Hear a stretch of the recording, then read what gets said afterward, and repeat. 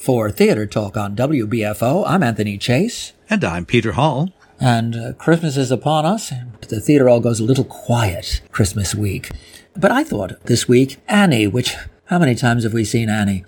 But the production that's at Shea's is adorable. That show just works, doesn't it? It's a wonderful show. Well, it won, 3 Tony Awards, Best Musical, Best Book, I forget the third one. Seven altogether.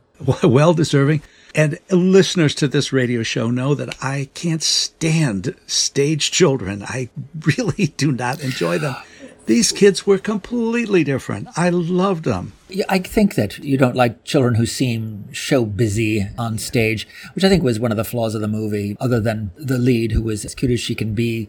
You do It's a Hard Knock Life, and they're doing acrobatics and backflips and so forth, as opposed to the original staging, just a row of sweet, authentic little girls with a rag and a bucket, with that very simple melody, It's a Hard Knock Life. Bam, bam.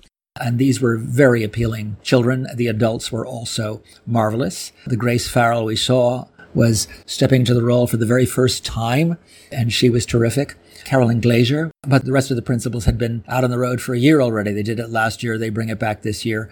And you forget the Christmas setting of Annie. Well, some do, but it is set at Christmas. So I did too. And while it's not a very complicated set, I'm always impressed that these things come to Buffalo on a truck and get put on the stage and look so great. That was pretty impressive, I must say. Echoes of the original staging. It had originally been a David Mitchell set, which was remarkable. I was waiting to see if they had maintained the color of the original servants' costumes, which had been eye-popping back in the 1970s when they first did it. But they are green, kind of a forest green. One might even say money green that pops. And those original costumes echoed here had been by the one and only Theone V. Aldridge, great costume designer of her generation. And this rendering, again, reminds me we're a little further from a generation of people who remembered the golden age of radio, which figures prominently in this show.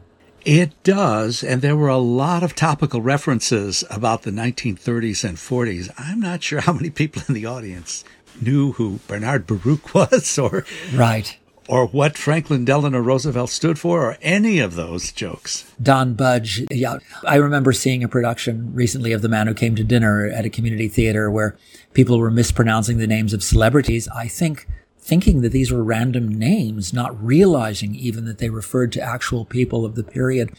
The maid was going to the Christmas tree and observing, oh, here's one from this and here's one. I remember in particular, as the actress says, it's from Ethel Water. Oh dear, simply one of the most famous Broadway stars who ever lived, Ethel Waters, but obviously not to the current generation. And I loved the paintings that Daddy Warbucks has on his wall that Annie calls your Duesenbergs. Iconic paintings, John Singer Sargent. The Mona Lisa. Nardo. Blue Boy. Yeah, that was funny. Yeah. Hey, I got to tell everyone, you remember last week we talked about my Christmas Carol Marathon. Well, it continues this weekend with a one night only. Tonight there's another Christmas Carol. Don't think I'm going to make it, but it's out at the Riviera Theater, one night only. Well, you either should have a medal or an intervention.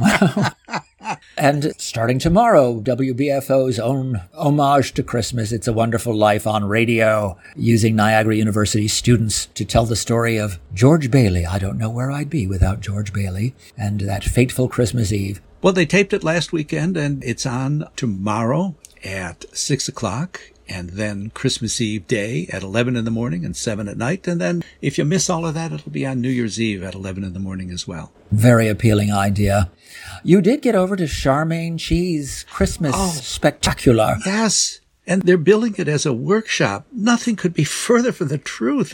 Charmagne Chi plans everything so long in advance. She is so meticulous. This group is so well rehearsed, so tight. It was marvelous. I've often compared shorts to SNL skits. These were as good, if not better, than anything you'll see on SNL. Really first-rate production. Wow, she does attend to the details, and it takes a lot of work to make it look effortless, doesn't it? It does, and she does. In the meantime, Merry Christmas, Peter. Merry Christmas, Anthony, and happy holidays, as they say these days, to all of our listeners. For Theater Talk on WBFO, I'm Peter Hall. And I'm Anthony Chase.